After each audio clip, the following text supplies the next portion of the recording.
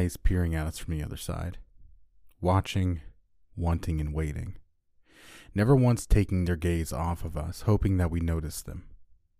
We've all felt their presence, shadows out the corner of our eye, strange noise you hear when you're walking down the street, only to turn around and see nothing. The feeling that someone is watching you sleep. They're nameless, beings that exist for reasons we'll never comprehend. I call them watchers, for lack of a better term, but ultimately how I refer to them is meaningless. My mom used to tell me stories about how when she was a young girl, her parents would always tell her, if you wake up in the middle of the night, never stare out of a dark window. Of course, this sounded silly to her. There had been many nights where sleeplessness led her to stare out of her apartment window out onto the San Francisco streets below.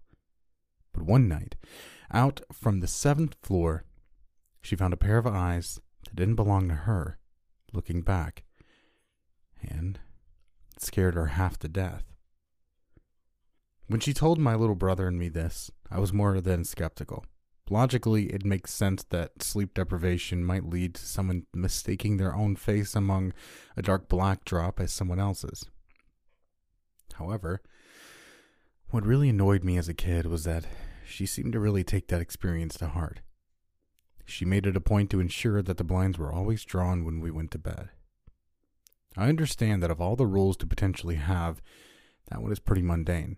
But when your parents wake you up at 1 a.m. in the morning to lecture you about why you can't forget to close the blinds, it starts to really get on your nerves. I remember one night, my little brother, Donovan, had his friend Clyde over. As young boys do, they decided to stay up late into the night, eating junk food and playing video games. What was supposed to be a harmless night turned chaotic when Clyde sprinted into my room with tears in his eyes. He was babbling about seeing the face of a man in the window.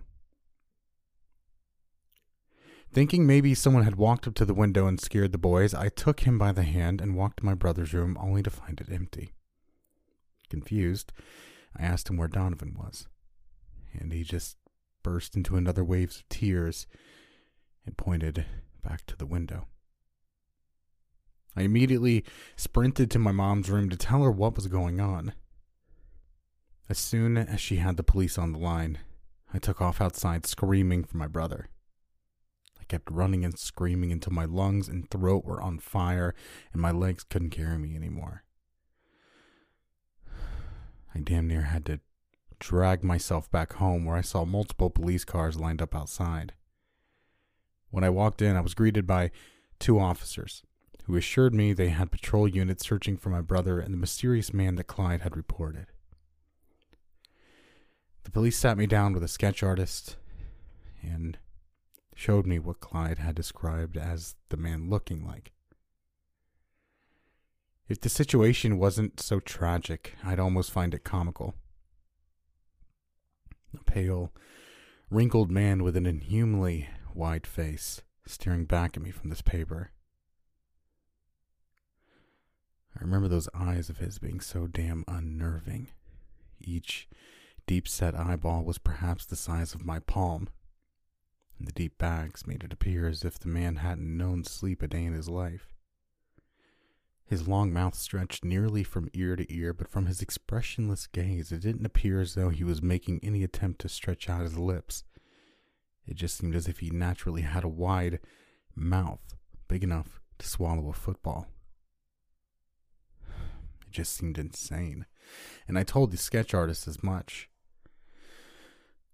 All I really got back was a fake sentiment of understanding and a comment about how the person was most likely wearing some sort of mask. How the fuck are you supposed to find them then?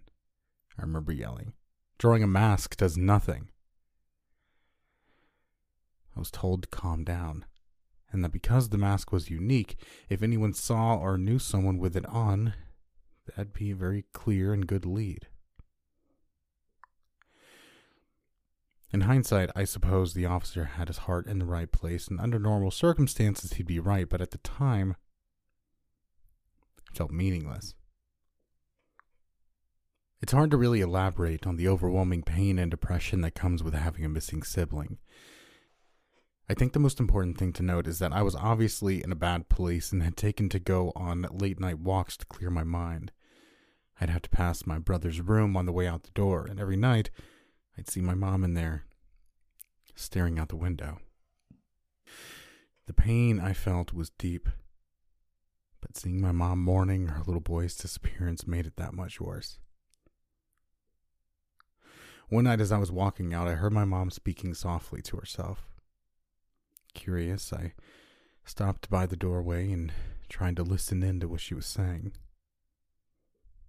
From what I could hear, I was able to make out, "I'm so sorry. I'm so sorry. I wish you. I promise I'll be here every night with you." It was gutting to hear her speak like that. I knew I needed to comfort her, and as I made my way into the room, I caught the reflection in the window, and my eyes went wide as I saw my little brother looking at me from the other side. I screamed and nearly collapsed to the floor. Before my mom could say anything, I bolted to the other side of the window, hoping to hold my sibling again, but when I arrived, there was nothing. I looked at my mom from the other side, and she wiped away tears as I tried to understand what was happening. I was lost in disbelief. I saw my brother. He was right there. My mom motioned for me to come back inside.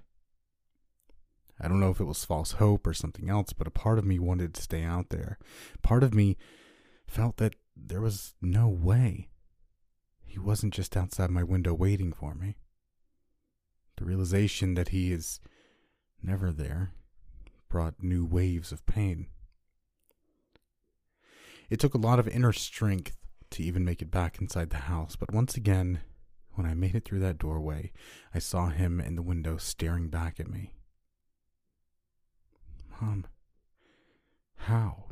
I asked weakly. "Sit down, child," I remember her saying to me. "I have a lot to explain." My mom told me about how when she'd seen the face in her window as a little girl, it tried to take her. A translucent hand stretched the glass like plastic to reach her from the other side of the room. With incredible force, it wrapped bony fingers around her leg, and she could only look in on horror as a man and a woman watched from the other side. The two distorted figures were emotionless as she begged for her life.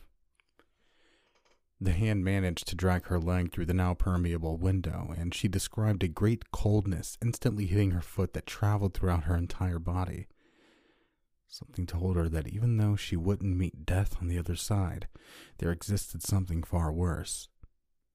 She squeezed her eyes shut, just as it had her torso nearly through, and in a last desperate attempt to survive the night, she said she'd give up anything to be spared. To her relief, they seemed to listen, and she was forced out of the window. But to her horror, she watched as the woman stretched towards her out the window like a snake. My mom tried to scurry into a corner, but the woman tracked her every movement and slowly bent down until it was face to face with her. She spoke slowly in an emotionless yet raspy voice. "You will give us something. We need it, and we'll be watching." The woman then retracted back to her spot in the window, where she and the man disappeared. My mom claimed that she could always feel the presence in her most private moments from then on. After talking to several family members and friends, she found that her experience wasn't necessarily unique. Though none had such a close encounter, she knew of plenty of people who had seen different figures in their windows and mirrors, and they could have sworn they'd seen people out the corner of their eyes when no one was there. As you'd imagine, that's a familiar feeling we all have. It led her to the conclusion that these people are very likely everywhere. The terrifying truth is that they're watching us all the damn time, and that they're able to perceive our world through some unknown means.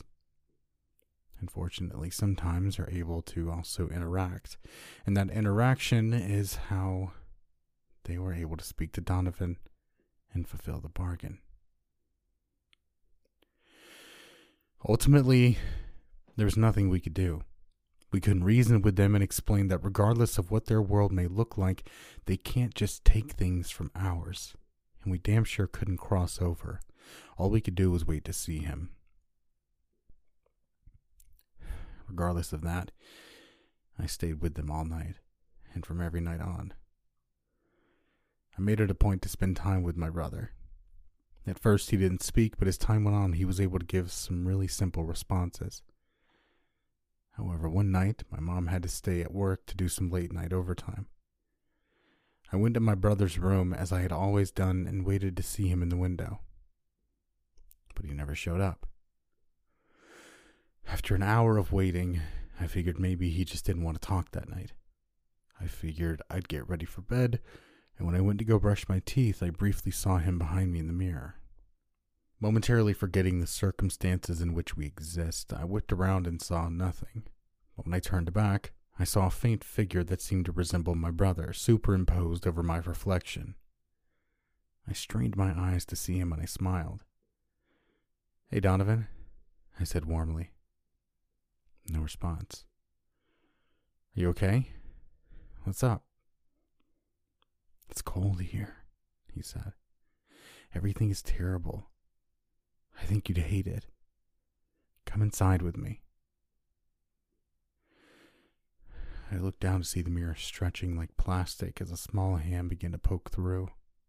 I screamed and ran out of the bathroom, slamming the door behind me.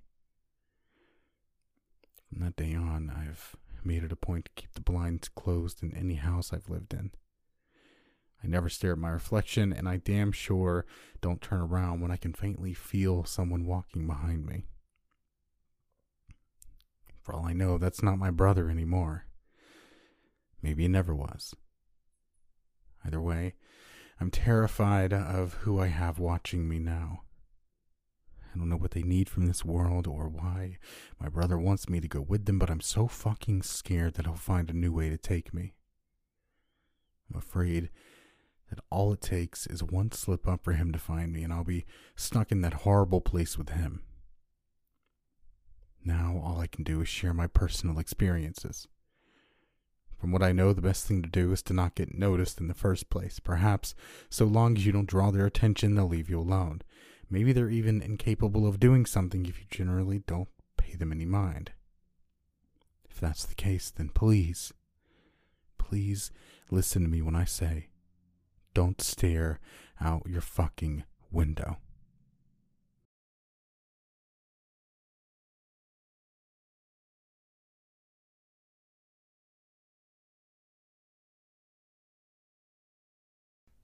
I was a reader for 2 years before I met Elliot Stoffel.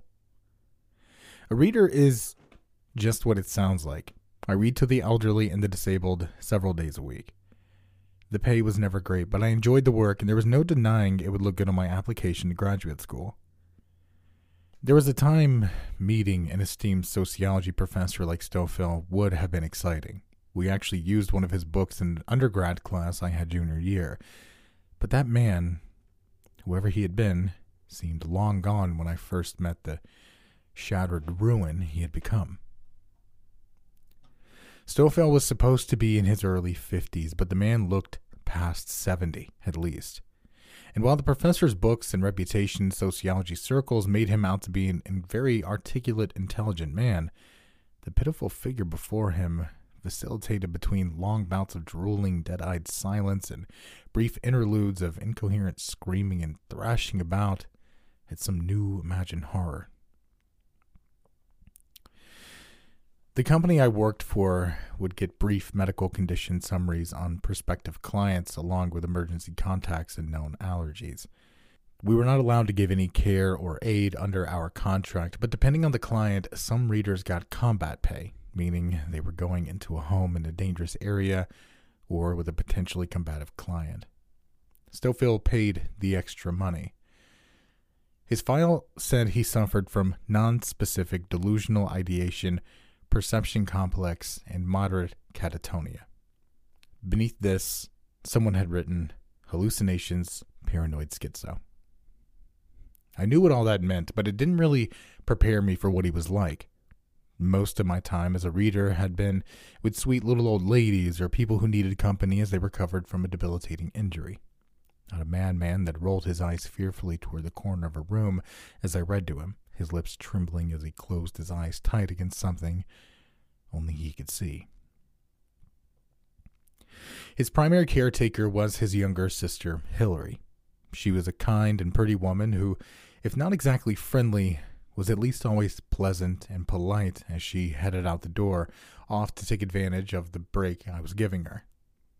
It wasn't until I was there for over a month that I saw what a toll it was taking on her. I'd gone into the kitchen to tell her I was leaving for the day. This was the first time she'd stayed home when I came, but I hadn't glimpsed her after she initially let me in. When I stepped into the kitchen, I saw her sitting at the table, her lips thin and her eyes sunken. I found myself surprised at her expression to the point that, before I could reconsider, I asked her if anything was wrong. She gave me a small laugh and gestured toward where her brother lay in the other room. Aside from him, no. Everything else is just peachy. She glanced up at me, and as she said the last, her gaze softened slightly. Sorry, I didn't mean to take it out on you. I shook my head. No need to apologize. I know handling all this is hard. Is there anyone to help? She stared off wistfully. No. Our parents are dead and neither of us has married. When he came back from his trip on the medical transport plane, none of his professor buddies even bothered to show up or visit. It's like he's already dead to them. Bunch of jealous, selfish assholes. Talking to her, I felt like I was walking across an unfamiliar frozen lake. I wanted to go further out, but I had no way of knowing where the thin spots might be. After a moment of silent debate, my curiosity won out. What happened to him? Did he just have a breakdown? Hillary studied me for several seconds before gesturing to the chair across from her. No one knows for sure. I know he had gone to stay with a primitive tribe in the Amazon rainforest. The Udgatu, I think is how you say it. He'd gone before, and though they generally didn't care for outsiders, over a few years they had grown to tolerate him well enough. She looked down at her folded hands and sighed. Apparently he was much more coherent when he first reached civilization after his latest trip. He told a colleague that he had gone through the first step of a purification ritual during his stay. The ritual was supposed to take 3 days in total, but after the first night he woke to learn that the tribe's holy man had died in his sleep. After that, no one would even talk to him or even acknowledge his existence outside of making him a sign to ward off evil. After 3 days of trying to get back into their good graces, he had headed back out of the jungle. By this point, he was already acting really strange, and within another week, he was much like you see him now. She sniffled. They don't really know what's wrong with him. I looked at his notes, but they were mainly gibberish as far as I could tell. The most I could make out was that during the first part of the ritual, the holy man said a phrase in Elliot's right ear while holding something he calls a whisper box against his left. My brother said the box made a strange sound, and he seemed to think that the combination of that with the sounds of the words the holy man spoke somehow flipped a switch in his brain to make him see things. He was trying to find a way to reverse it when he slipped into a fit and then became more like what you see now, a shell of the man I knew. I didn't know how to respond. The story was interesting but seemed very far-fetched. Odds are, I thought, he'd been slipping towards insanity for years, and when he finally had a break from reality, this hocus-pocus was the form it took. After sitting through an awkward silence, I said I had to be going and let myself out. It was a few days later, when I was back reading Stoffel, The Great Gatsby, that I noticed a small wooden box on the table near him. I tried to focus on the Fitzgerald book, but my eyes kept being drawn back to that box. It wasn't overly ornate or special looking, but the box had an odd luster, and I found myself wondering if this could be the whisper box Hillary had told me about. Had he somehow brought it back with him? I told myself to stop being stupid, but after another 30 minutes of trying and failing to get my mind off of it, I set down the book. We were alone in the house, but I still looked around as I reached for the box. I had no intention of stealing it, but I did want to see what it was. See if it opened it, what was inside, if it made any odd noises.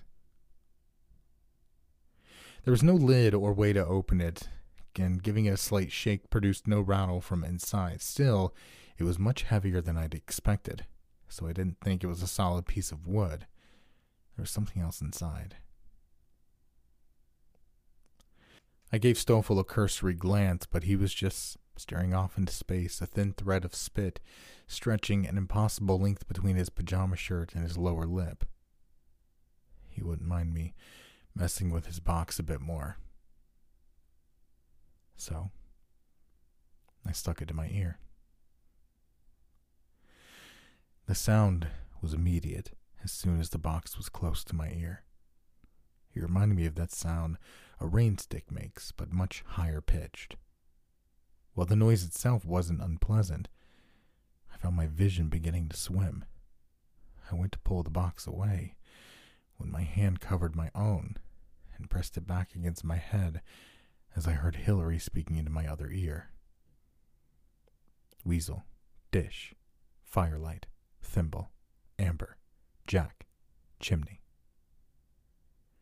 By the time I was able to react and move my head, she'd already finished, and whatever she had done, I knew something was wrong. I looked up at her, my eyes seeming to gain and lose focus moment to moment. What did you do to me? She stepped back almost as though she thought I might attack her, but I could barely stand. Something that I hope will help my brother. I'm sorry, I really am. I wish there was another way, or that it had been that nasty nurse that Elliot first had once he got home instead of you, but I just figured out the words, you see. It's not just the sounds of the words you have to replicate. You have to understand the words too. Elliot, he understood the Ugatu language. For you, I had to find English words with the same sounds. It really was a challenge. Now I considered attacking her after all. She had done something to me and now was patting herself on the back instead of answering me. Did you do the purification thing on me? She cast her eyes down like a schoolgirl caught cheating. I did. Or the first part, which is all I had, of course. Though, I may have fibbed on that part. According to Elliot's notes, the Ugata called it Kazit Chirhaumi. I think it means the purity of joy.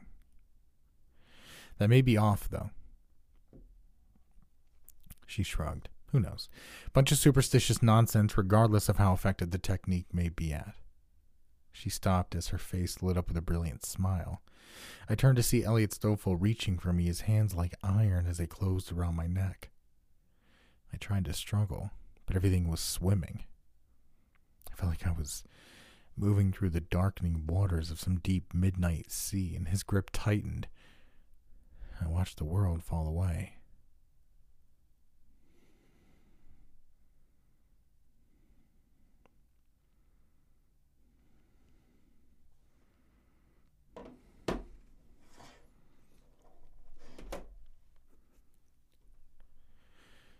When I awoke, I was at a bus stop 10 miles away. I could see and move better, but I knew something was still wrong. I wasn't sure what until I was a few minutes down the road on the North Side bus. Two of the people on the bus were monsters. I first noticed it when I glanced back and saw one bending down to get candy out of her purse. The second, who looked even more hideous, was a man sitting in the back with worms crawling in and out of his face.